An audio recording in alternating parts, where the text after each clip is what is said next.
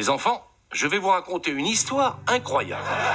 Salut, jeunesse dorée de Manhattan. Listen to me. Avant que le pilote se fasse happer par le hublot du cockpit, il disait que personne ne trouverait à moins d'arriver à faire fonctionner ce radioémetteur. Et donc, voilà le topo. Bonjour, vous écoutez Pilote, podcast sur les premiers épisodes de série. Toujours avec moi pour en parler, Clémence. J'ai envie de te dire, how you doing? Ça va et toi, Chloé? Bah écoute, ça va. Pour ceux qui ont saisi la référence, ce deuxième épisode de Pilote est consacré à Friends. Je suis trop contente. Le premier épisode de Friends est sorti en 1994 et donc c'est celui-là qu'on a regardé. La série a duré 10 saisons jusqu'en 2004. Pour résumer, Friends raconte avec humour la vie entre amour, amitié, famille et travail de 6 trentenaires new-yorkais. Avant de commencer à en parler, on écoute tout de suite un petit extrait. Y a rien à dire, c'est juste un type avec qui je travaille. Pas moi. Tu sors avec ce malade. Il a forcément un truc pas normal. Il a une verrue sur le front, il porte une moumoute. Attends, est-ce qu'il mange des craies? Non, je dis ça parce que je veux pas qu'elle subisse ce que j'ai vécu avec Karl. C'était donc un extrait de la première scène dont on va parler tout de suite. Clémence, toi qui n'as pas vu la série, qui ne la connais pas par cœur contrairement à moi, qu'est-ce que tu as à nous dire sur la toute première scène? Je fais partie des rares personnes qui sont vraiment complètement passées à côté de Friends. Moi, Friends, c'était genre juste un générique que j'entendais très souvent à la télé quand je zappais, par exemple. Et c'est jamais un truc qui m'a vraiment intéressée parce que l'univers me plaisait pas forcément, les faux rires par-dessus me plaisaient pas forcément. J'en profite pour faire la première anecdote du podcast. Vu que tu parles des rires, ce qu'il faut savoir, c'est que c'est pas des rires qui sont ajoutés. La série était tournée en public. Mais jusqu'à la fin, jusqu'aux dernières saisons. Ouais. Parce que je sais qu'il y a des séries où genre, ils ont commencé comme ça et puis après ils rajoutaient des faux rires genre en post-prod, tu vois. Il y a que quelques épisodes qui n'ont pas été tournés en public. C'était les épisodes où il y avait des cliffhangers qui auraient pu être spoilés par les gens du public. Le mariage de Ross et Emily dans la saison 4 n'a pas été enregistré en public parce que en fait, au moment du mariage, Ross, au lieu de dire « oui, je veux prendre Emily pour épouse », il dit « je veux prendre Rachel pour épouse devant l'hôtel ». Putain, c'est ouf parce que ça a dû trop changer leur exercice en tant qu'acteur, quoi. Il y a un moment dans la série où tu as la sœur de Rachel qui vient. Donc c'est Reese Witherspoon qui joue la sœur de Rachel. Il me semble qu'elle est restée que 2 épisodes. Ouais. Les producteurs lui ont proposé de revenir en fait dans la série parce qu'elle avait plu au public. Elle a refusé parce qu'elle était déstabilisée par le public pendant les scènes. Cette série, c'est un peu du théâtre filmé, quoi.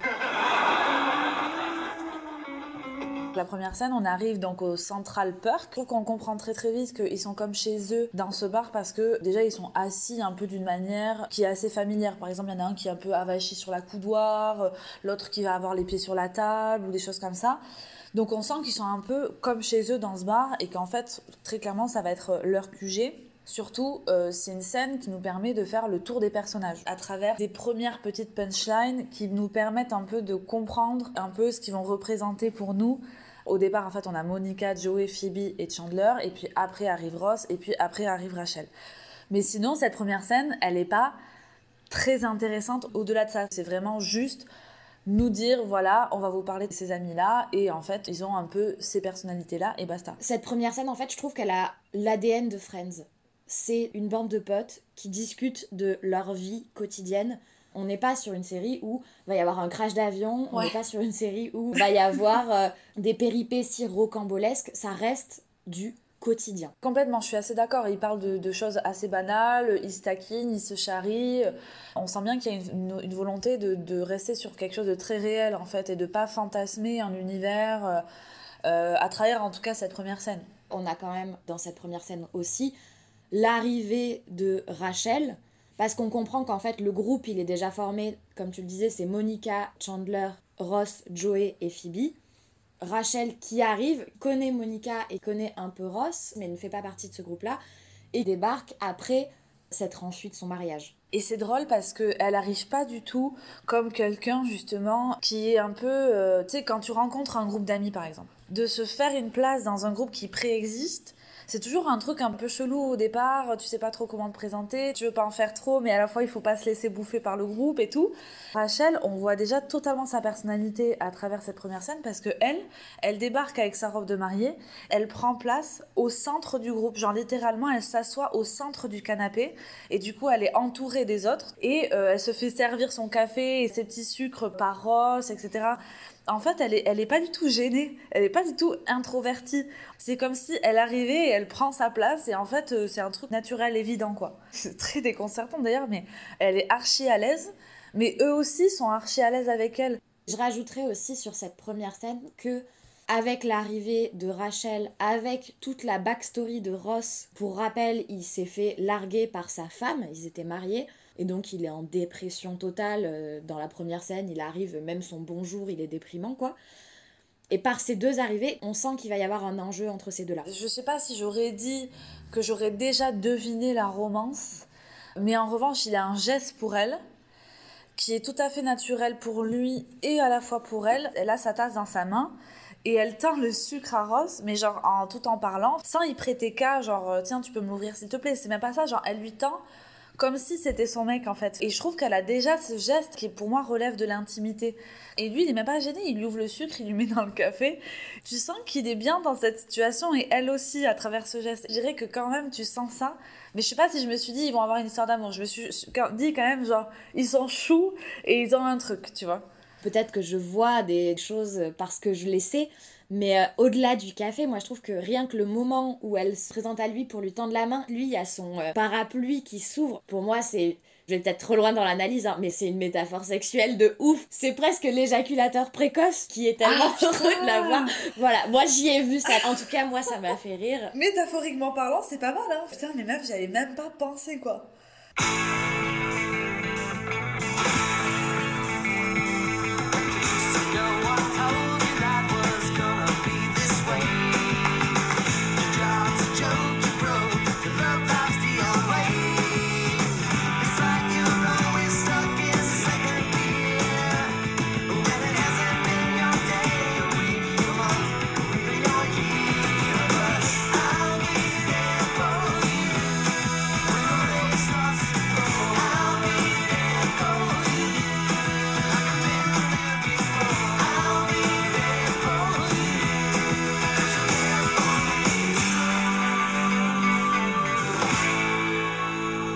Le générique, il est culte. Pour vous le décrire vite fait, au-delà de cette musique, on voit les 6 personnages qui sont dehors, devant une fontaine. Juste devant cette fontaine, il y a le canapé qui est posé. C'est le canapé du Central Perk. Et donc, on les voit danser au rythme de cette musique. Ils ont tourné ça à 4h du matin. Apparemment, c'est ce qu'ont raconté les acteurs dans plusieurs interviews, il faisait super froid. L'eau était super froide. Pour eux, ça a été vraiment un calvaire, ce tournage de générique. Jennifer Aniston, elle a dit dans une interview « Danser dans une fontaine nous paraissait bizarre, mais on l'a fait. » Ils se doutaient pas du tout que ça allait être culte. Toi qui n'avais jamais vu la série avant, tu connaissais ce générique. Ouais, grave. Et une deuxième petite anecdote, parce que ça fait plaisir de raconter des anecdotes. L'idée, c'est de nous faire croire que c'est à Central Park. Il y a même des guides touristiques de New York qui te disent « Allez voir la fontaine de Friends à Central Park ». Je me suis fait avoir, j'y suis allée. Il y a eu effectivement une fontaine à Central Park, mais qui ressemble pas vraiment à celle de Friends, parce qu'en fait, ça a été tourné dans les studios de Warner Bros, où sont tournés donc du coup tous les épisodes, et c'est à Los Angeles. Ok, oui, donc on est vraiment pas sur New York, quoi. Non, on est sur un décor de cinéma. Ce qui est cool aussi dans le générique, c'est que les paroles relatent déjà un peu l'histoire qu'on essaie de nous raconter. Donc, comme dans notre premier épisode de Pilote, je vous ai traduit quelques paroles que je vais vous lire. Ça commence par « Personne ne t'a dit que ta vie serait comme ça. Ton travail est une blague, tu es ruiné, ta vie sentimentale est un désastre. C'est comme si tu restais toujours bloqué à la seconde vitesse. Bon, ça n'a pas été ton jour, ta semaine, ton mois ou même ton année, mais je serai là pour toi. » Ça fait complètement sens par rapport à Ross et sa rupture, par rapport à Rachel, par rapport à Monica qui essaie quand même de trouver l'amour. Enfin, tous en fait, ils essaient de trouver leur place, etc.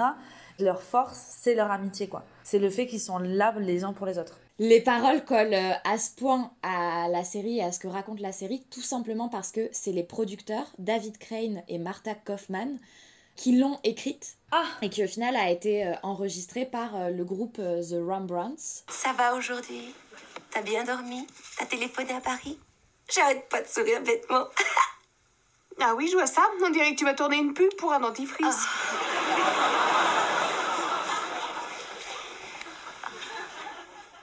Je sais, il est si... Tu te rappelles quand t'étais avec De Marco? Oh oui. Eh ben c'est pareil, mais en plus affectueux. Oh là là, alors bonjour les problèmes. Dans les personnages, il y a Monica. Déjà, on se rend compte que c'est un peu une personne qui est finalement assez peu sûre d'elle. Parce que quand elle dit qu'elle va avoir un rencard dans la toute première scène, les mecs la charrient, se moquent un peu d'elle, lui disent de toute façon, en gros, s'il veut sortir avec toi, il doit être un peu étrange. Et ce qui est drôle, c'est qu'à ce moment-là, elle rigole. Donc déjà, ça veut dire qu'elle a une forme d'autodérision. Mais à la fois, elle n'est pas du tout sûre de ce dans quoi elle s'aventure parce qu'elle choisit complètement, par exemple, de pas du tout défendre son rencard. Et elle-même diminue complètement ce rendez-vous en disant « Bon, de toute façon, on verra, on va déjà manger et puis on va pas conclure. » Comme si elle voulait pas y croire, pas se mettre de faux espoirs pour pas être déçue in fine, tu vois. Quand je l'ai regardée, je l'ai pas du tout analysée comme ça, dans le sens où elle n'avait pas confiance en elle. Je me suis plus dit, elle a eu tellement de dates pourries avant qu'il y a un côté presque fataliste, celui-là va l'être aussi. Mais ce qui est étonnant, parce que je trouve que par contre, sur toutes les autres scènes du premier épisode, on voit que c'est une personne très optimiste. Je trouve qu'elle a un côté un peu rayon de soleil, alors parfois un peu forcé. Elle fait presque un peu Brie Van de Kamp dans Desperate Housewives, c'est-à-dire tirée à 4 épingles, avec son énorme brushing toujours impeccable, la taille très fine, toujours le sourire ultra bright, et surtout hyper bienveillante. Enfin, on sent que c'est la meuf qui veut toujours bien faire. Rachel, certes, c'était sa copine à l'école, mais moi, une copine que j'ai pas vue depuis des années, qui m'invite pas à son mariage, et qui me dit « Coucou, tu peux m'héberger parce que j'ai fui mon mariage en courant en robe de mariée », c'est pas un manque de générosité de ma part, mais j'ai presque envie de lui dire « Meuf, t'es mignonne, mais qui es-tu? Genre, tu te débrouilles, quoi, tu vois ?» Il y a que Monica pour se dire « Bah ouais, bien sûr, viens. » Et elle le fait de bon cœur. Ça sent qu'elle est contente de le faire, elle est contente de rendre service, elle est contente d'accueillir quelqu'un de plus dans sa vie. Il y a un côté chez Monica, grande sœur, Ouais, je dirais. grave. C'est elle qui est un peu le ciment du groupe. Ce qu'il faut savoir, donc, c'est que Rachel arrive dans ce groupe-là parce qu'elle connaissait Monica et qu'elles étaient ensemble au lycée. Ross est donc le grand frère de Monica. Joey et Chandler habitent en face de chez Monica. Phoebe était l'ancienne colocataire de Monica. D'accord. Tout se centralise autour d'elle, comme si c'était elle qui avait créé ce groupe-là. En fait, elle est prête à se sacrifier, à se faire passer en second plan pour que les gens qui l'entourent soient heureux, apaisés, enfin se sentent bien. Et je trouve que c'est même plus que le rôle d'une grande sœur, c'est presque un truc assez maternel. Du coup, elle est tout le temps en train de tout ranger, de toujours faire à manger pour tout le monde, de faire en sorte que tout le monde se sente bien. Presque, en fait, c'est une espèce de truc un peu de maniaque où elle range tout, où du coup, chez elle, c'est toujours propre, etc. C'est presque une espèce de moyen de contrebalancer ce joyeux bordel qu'il y a tout le temps chez elle, en fait. J'étais du coup persuadée que en fait ils étaient tous en colocation. C'est toi qui m'avais dit non mais en fait c'est la part de Monica, tu vois, genre c'est pas du tout la part de tout le monde. D'ailleurs là-dessus c'est super drôle parce que dans les 4 premiers épisodes, l'appartement de Chandler et Joey porte le numéro 5 et l'appartement de Rachel et Monica porte le numéro 4. Il y a une terrasse qu'on voit, on voit les images de l'immeuble de l'extérieur assez régulièrement dans la série. Et en fait, on voit que c'est des appartements qui sont en étage. Donc ça peut pas avoir des numéros 1, 2, 3, 4, 5. Et du coup, à partir du 5e épisode, ils ont changé les numéros et c'est les appartements 19 et 20. Bref, je suis à l'université, je suis debout au milieu de la cafétéria et puis je découvre qu'en fait, je suis tout nu. Oh, Oui, moi je aussi, connais j'ai ça, déjà fait moi. ce rêve. Et je baisse les yeux et je découvre qu'il y a un téléphone là. À la place du... Exactement. Ah non, moi j'ai jamais fait ce rêve-là. Et tout à coup, le téléphone se met à sonner. Et en fait, c'était ma mère. Clairement, Chandler, c'est mon personnage préféré avec Rachel parce que son sarcasme est juste exceptionnel. C'est très drôle parce que tout de suite on voit en fait que c'est un mec qui veut faire genre ouais je suis un beau gosse, mais pas le beau gosse, pas genre Joey. Et à la fois il a des rêves complètement oedipiens. Il est en mode je rêve de ma mère, je rêve qu'elle m'appelle. D'ailleurs c'est très bizarre parce qu'elle m'appelle pas.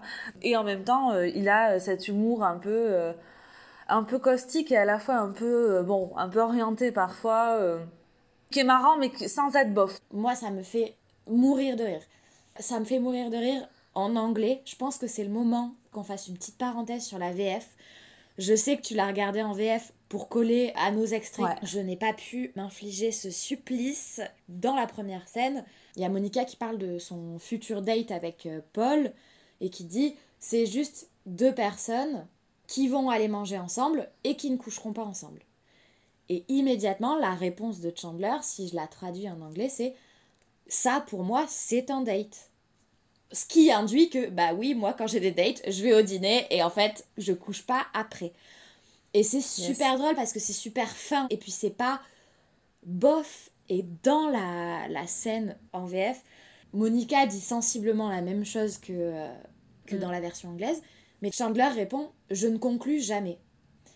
Même si ça veut dire la même chose, ça n'est pas drôle parce que ça ne rebondit pas sur ce qui a été dit. Il y a plein de fois où je me suis dit, du coup en plus il y avait les rires derrière, donc je me suis dit j'étais censée rire à ce moment-là.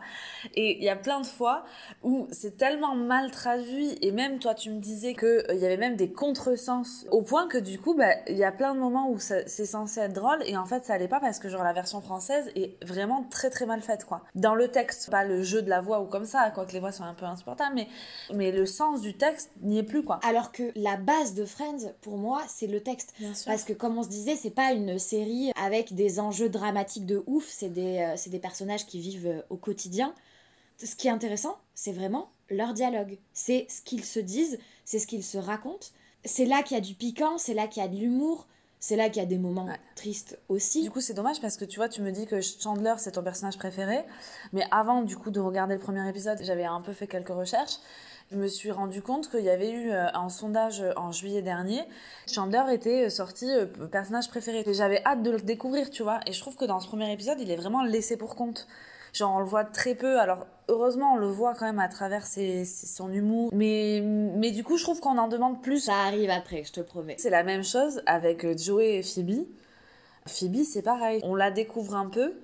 Au moment où elle découpe la carte, elle raconte un peu son CV, genre vraiment en accéléré. Oui, elle dit j'avais 14 ans, j'étais dans la rue, ma mère s'est suicidée, mon beau-père était en prison. Donc je comprends très bien ce que tu peux vivre. Elle dit ça à Rachel. Oui, à Rachel qui doit couper ses cartes de crédit, quoi. C'est un peu les seuls éléments qu'on a sur elle.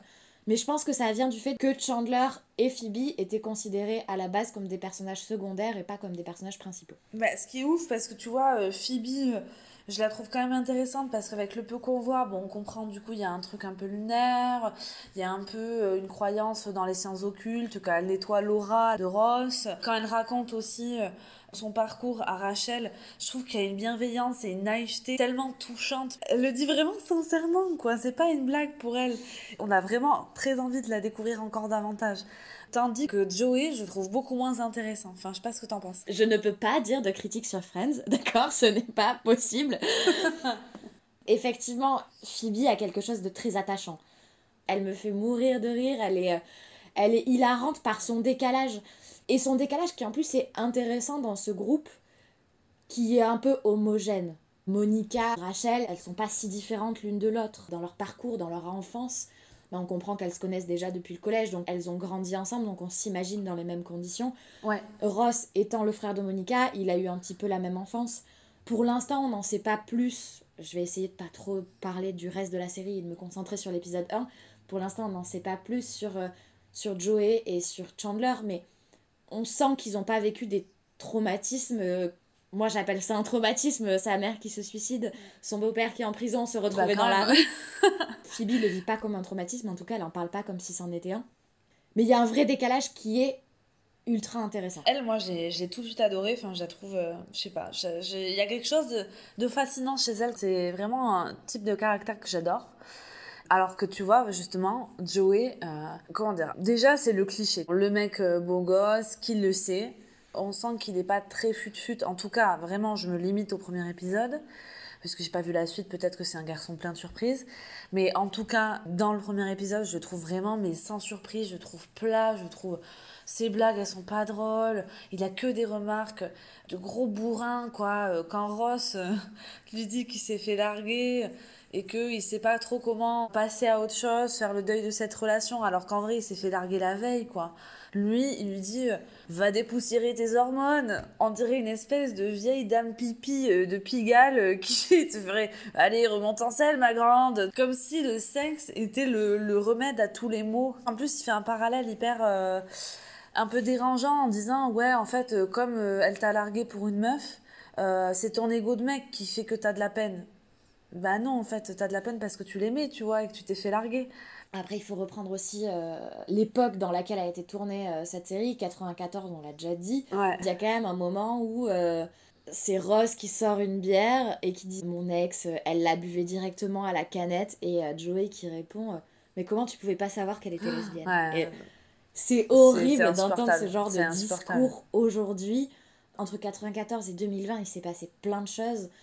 Aujourd'hui, on considère pas qu'une lesbienne n'est pas une femme, en fait. Mais en 94, on n'avait pas encore peut-être passé certains caps qui font qu'il y a des choses qui sont assez insupportables chez Joey. Et puis, vu qu'on parle d'homophobie, c'est une des critiques qui a été faite à la série très très récemment. La série a été montrée à ce qu'on appelle des millennials, des jeunes de moins de 20 ans, qui ont regardé l'intégralité de la série et qui ont fait des retours. Et la critique principale était cette question-là de l'homophobie. Effectivement, on en a la preuve dès le premier épisode avec cette réplique de Joey qui est clairement homophobe. Après, ce qu'on peut dire aussi pour contrebalancer, c'est que Friends, c'est la première série télé diffusée aux États-Unis où on a vu un mariage gay. Désolée pour le spoiler, c'est le mariage de Carol et Suzanne, l'ex de Ross et la nouvelle copine de l'ex de Ross. C'est même Ross qui accompagne son ex-femme à l'hôtel. Ça, c'est tout Ross. À l'époque, c'était incroyable de voir ça aux États-Unis. C'était ultra progressiste. Ce que je trouve intéressant dans cette série, c'est qu'en fait, elle montre aussi des jeunes gens. Je pense que c'est une question d'époque, mais je pense que si les personnes qui ont maintenant moins de 25 ans ou moins de 20 ans, aujourd'hui sont peut-être plus sensibilisées, c'est aussi parce qu'aujourd'hui on en parle beaucoup, il y a énormément de sensibilisation là-dessus, il y a beaucoup d'éducation là-dessus, qui n'est pas faite qu'à l'école, qui est faite aussi énormément sur les réseaux sociaux, par plein de plateformes. Cette prise de conscience, elle peut être amenée aussi par une personne de ton entourage. Disons que la correction, le fait de prendre conscience de ces choses-là, cette prise de conscience, elle pouvait venir aussi d'un proche, d'un ami, de la famille, de quelqu'un à l'école qui peut te partager sa connaissance, sa maturité, sa sensibilisation. Et en fait, je trouve que cette série, elle le montre aussi, c'est-à-dire que Joey, je lui tape un peu dessus parce que j'avoue que c'est pas le genre de personnage qui me touche, mais à la fois, je suis obligée de reconnaître que c'est aussi le rôle des amis de te dire que t'as tort. Et je trouve que du coup, Friends, en plus, littéralement la série porte le nom, ça montre aussi, les défauts de Joey montrent aussi que c'est aux amis de s'élever entre eux, en fait. Il y a eu beaucoup de titres qui ont été envisagés pour Friends avant que ce soit J'ai Friends. très peur. Il y a notamment Bleecker Street, donc c'est le nom d'une rue à New York, ce qui n'a absolument pas de sens parce que l'appartement de Monica et Rachel, il est au croisement de Grove Street et Bedford Street à New York. C'est un vrai immeuble. Pourquoi Bleecker, je ne sais pas, mais ils ont envisagé ça. Ils ont envisagé Insomnia Café. Il y avait aussi Across the Hall, Six of One, et le dernier, qui était le titre du pilote, c'était Friends Like Us. Ils ont gardé que Friends, meilleure décision ever. Friends Like Us, ça a gardé totalement le sens de cette réalité, de cette bande de potes, dans le côté quotidien, banal, parfois des histoires. Et dans lequel on se reconnaît. Ouais. Tu le sais, moi, le nombre de fois où dans ma vie personnelle, Oui. je me suis dit « Oh putain, c'est exactement comme dans Friends ». Pas plus tard qu'hier soir, j'ai une putain de fuite à mon lavabo. Je me retrouve à 23h30 à déboucher mon siphon et à me retrouver à 1h du matin avec des morceaux partout dans ma salle de bain et à me dire tant pis, je vais me coucher, je laisse tomber, je laisse ça comme ça. Et en fait, ça m'a fait penser à un épisode de Friends où Joey fait des travaux chez lui, puis il passe dans l'appartement de Monica et Rachel. Il dit à Monica, putain, le carrelage de ta salle de bain, il est pourri. Et là, il prend un outil, il défait un carrelage, il lui montre à quel point c'est dégueulasse. Et elle fait, oh, mais c'est pas possible, mais il faut absolument que tu me changes ça et tout. Et il fait, je pensais que je pouvais le décoller facilement, mais en fait, je peux pas le décoller facilement. Donc franchement, c'est trop de boulot, je le fais pas. Et elle pète un plomb parce qu'en plus, elle est ultra maniaque. Alors, s'imaginer que y a un carreau de son carrelage en moins, elle le supporte pas. Et en fait, il prend la poubelle de la salle de bain, il la met sur le carreau qu'il a enlevé, il dit bah voilà, on voit plus, tu vois. Et moi, j'étais tellement dans cette situation-là hier soir, genre à me dire eh ben tant pis, c'est pas grave, si j'ouvre mon robinet, il y a l'eau qui coule sur mon carrelage, mais là, tant pis. On n'a pas encore parlé de Ross. Moi, pour le coup, dans ce premier épisode, c'est vraiment mon personnage préféré. Alors, je sais que toi, tu partages pas du tout cet avis. Donc, Ross, en fait, pour faire le petit topo, pour ceux qui n'ont jamais vu Friends, c'est un mec qui arrive, donc il s'est fait larguer. Il arrive un peu boudeur, alors il pleure pas, mais bon, on sent qu'il est vraiment... il est triste, quoi. Il est vraiment chagriné. Il a un côté un peu enfantin, il a des mous un peu boudeuses, etc. Ce qui a fait de ce personnage un vrai coup de cœur dans ce premier épisode, c'est en fait vraiment son côté sensible. À quel point il assume sa sensibilité, à quel point il l'exprime. En fait, Ross, c'est vraiment un mec qui s'exprime. Il n'est pas du tout dans la rétention de ses émotions. Ce que j'aime en fait chez lui, c'est pas parce que c'est un homme qui assume sa sensibilité, c'est pas ça qui me touche chez lui. C'est qu'en fait, pour moi, du coup, ce que j'aime bien dans les personnages en général, c'est la nuance, la surprise, etc. C'est vraiment, j'adore l'idée que moi, je découvre des facettes. Et pour moi, un personnage qui accepte sa peine et qui l'assume et qui se dit, bon ben, ça va pas, du coup, ça va forcément aller mieux. Pour moi, ne pas être dans la rétention des émotions dans la vie, c'est aussi accepter le changement et accepter que du coup, on va changer, on va se remettre en selle, bon, pas forcément sexuellement, mais qu'on va changer, qu'on accepte le changement et que du coup, on accepte d'évoluer. Et du coup, Ross, c'est un personnage que j'ai hâte de voir évoluer, tu vois. C'est vraiment un mec, j'ai envie de le voir. Et genre, en plus, à la fin du premier épisode, il propose un date à Rachel, qu'elle accepte en plus. Moi, j'étais trop contente pour lui, tu vois, et j'ai trop hâte de voir la suite, parce qu'il m'a vraiment touchée. Toi, qu'est-ce qui fait que t'aimes pas ? Je comprends pas ce que t'aimes pas chez Ross. C'est pas du tout que je n'aime pas Ross. Je trouve notamment que Ross sauve la saison 7 de Friends, qui est nulle à chier, à part pour Ross, par exemple. Ouais. Mais en fait, je le trouve moins touchant que les autres. Je parle pas de l'épisode 1, en fait, je parle de l'ensemble de la série. Ah oui, en général. J'ai forcément des a priori sur Ross quand je re-regarde ce premier épisode.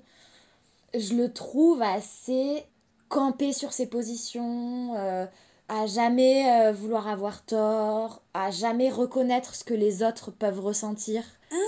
Et du coup, je trouve ça super intéressant que tu vois ça chez lui dans l'épisode 1, quoi, parce que moi, sur l'intégralité de la série, je ne vois pas ça du tout. Ça m'étonne de ouf que tu me dises ça. Mais après, je le déteste pas. Il me fait mourir de rire dans énormément de scènes. C'est juste que je trouve qu'il a un côté un peu agaçant. Mais agaçant parce qu'il est un peu couillon ? Non. On n'est pas sur un personnage bête, loin de là. C'est peut-être même le plus intelligent de tous les Friends. Mais il a quelque chose d'agaçant. Mais ils en rigolent hein, quand ils se disent quel est le défaut de l'autre. L'un des défauts principaux de Ross, c'est de corriger les gens sur leur grammaire quand ils sont en train de parler. Je supporte pas les gens qui font ça. Mais effectivement, qu'on voit pas trop sur ce premier épisode. Sur ce premier épisode, il est un peu dans la larmoyance.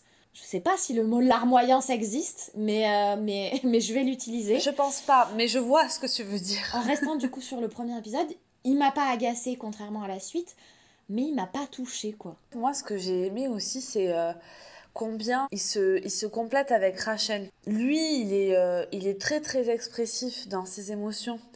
Elle a vraiment besoin, on sent tout de suite, on va revenir plus en détail sur elle là, mais elle, on sent tout de suite qu'elle a besoin de briller. En fait, elle a besoin d'être admirée.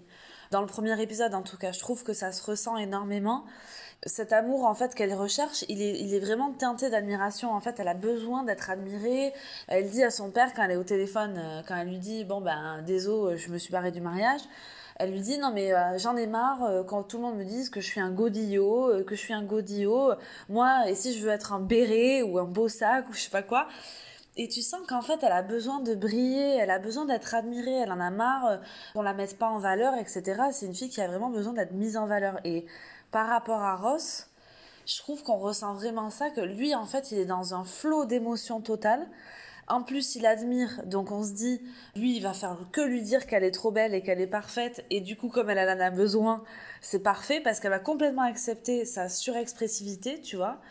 Et lui, il va être content de l'admirer, enfin, tu vois, d'être complètement fan d'elle. Lui, je pense que c'est un fanboy qui est hyper assumé, tu vois. Ah, mais clairement, on sait qu'il a un crush depuis des années sur elle, il le reconnaît lui-même d'ailleurs, et elle-même le sait, donc ça veut dire à quel point il devait être discret quand il était en crush sur elle au collège. Mais oui, Michel. Mais Rachel, elle est géniale dans son égoïsme, en fait.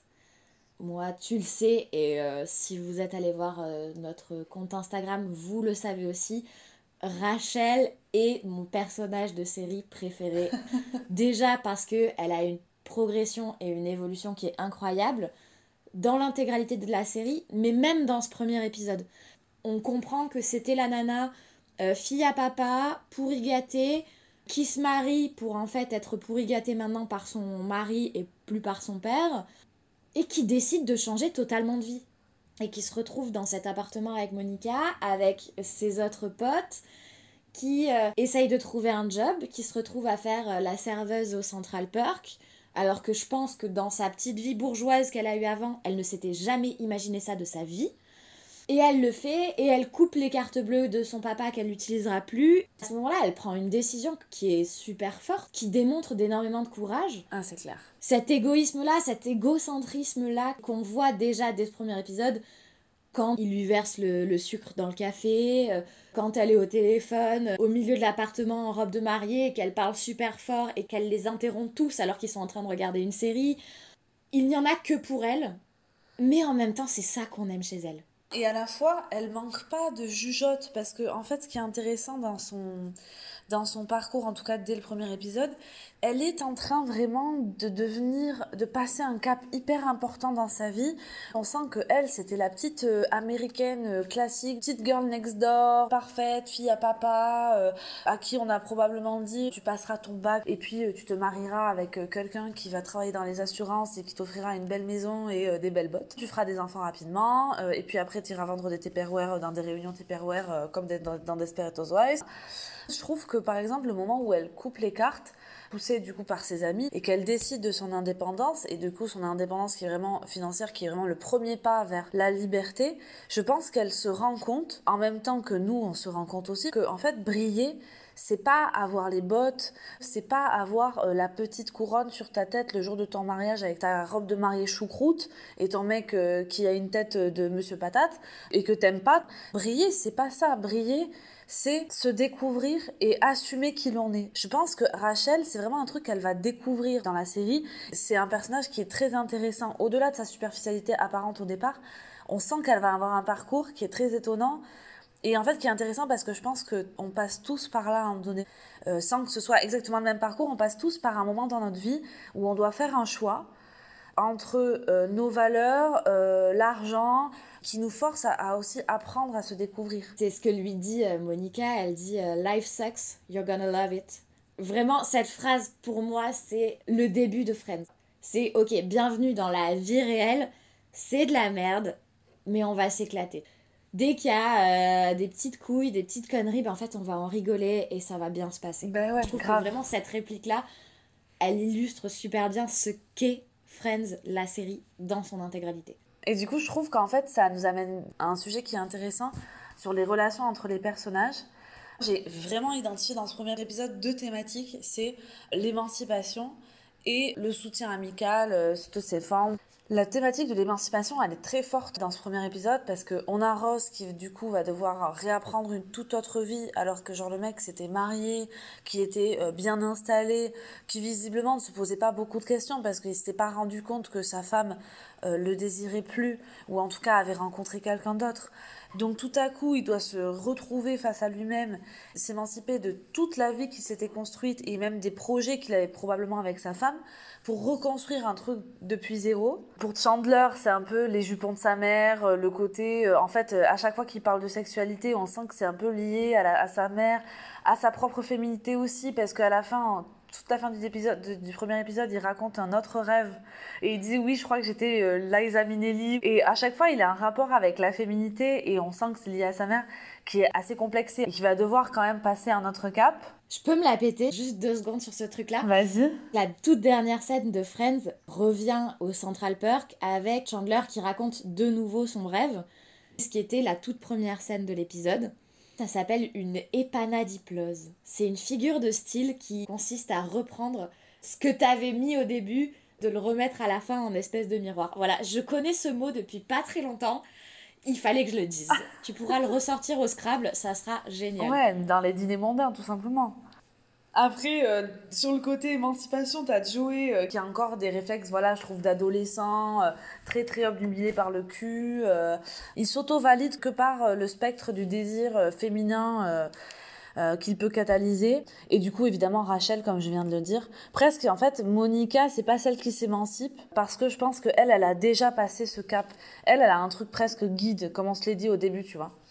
Et après, l'autre thème, c'est aussi, évidemment, le soutien amical, et à la fois comment, à travers cette vie partagée, les blagues qu'ils se font, parce que c'est pas forcément que des grandes voilà, discussions posées, voilà, c'est à travers parfois juste des réactions, des mots, des blagues, que je trouve qu'ils s'aident énormément, ils s'apportent parfois de la légèreté, parfois une ligne conductrice, et je trouve qu'entre eux, il y a tellement de bienveillance que c'est très inspirant, ça nous montre que nous aussi, on fait ça, en fait, nous, dans notre vie.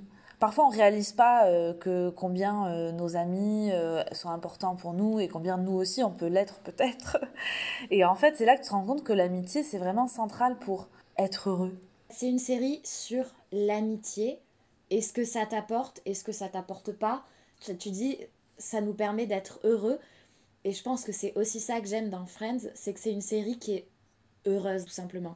Ouais, qui nous donne vraiment des bons sentiments. Et en même temps, qui est pas trop cucu, quoi.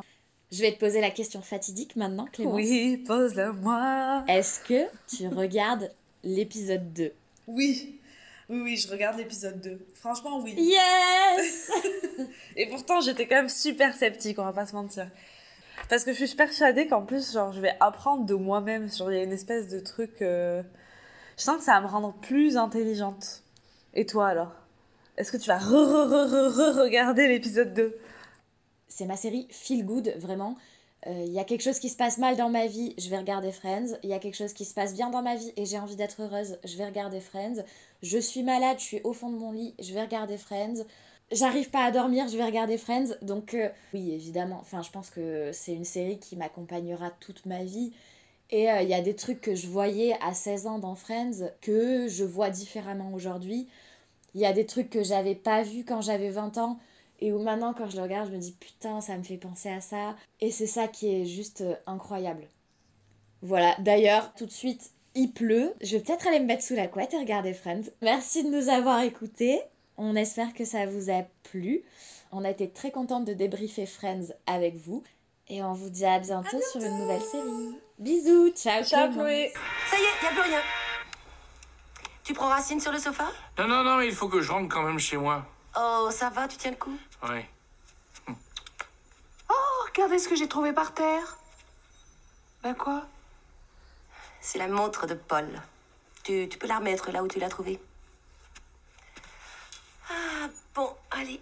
Ah, bonne nuit tout le monde. Bonne nuit. Bonne nuit.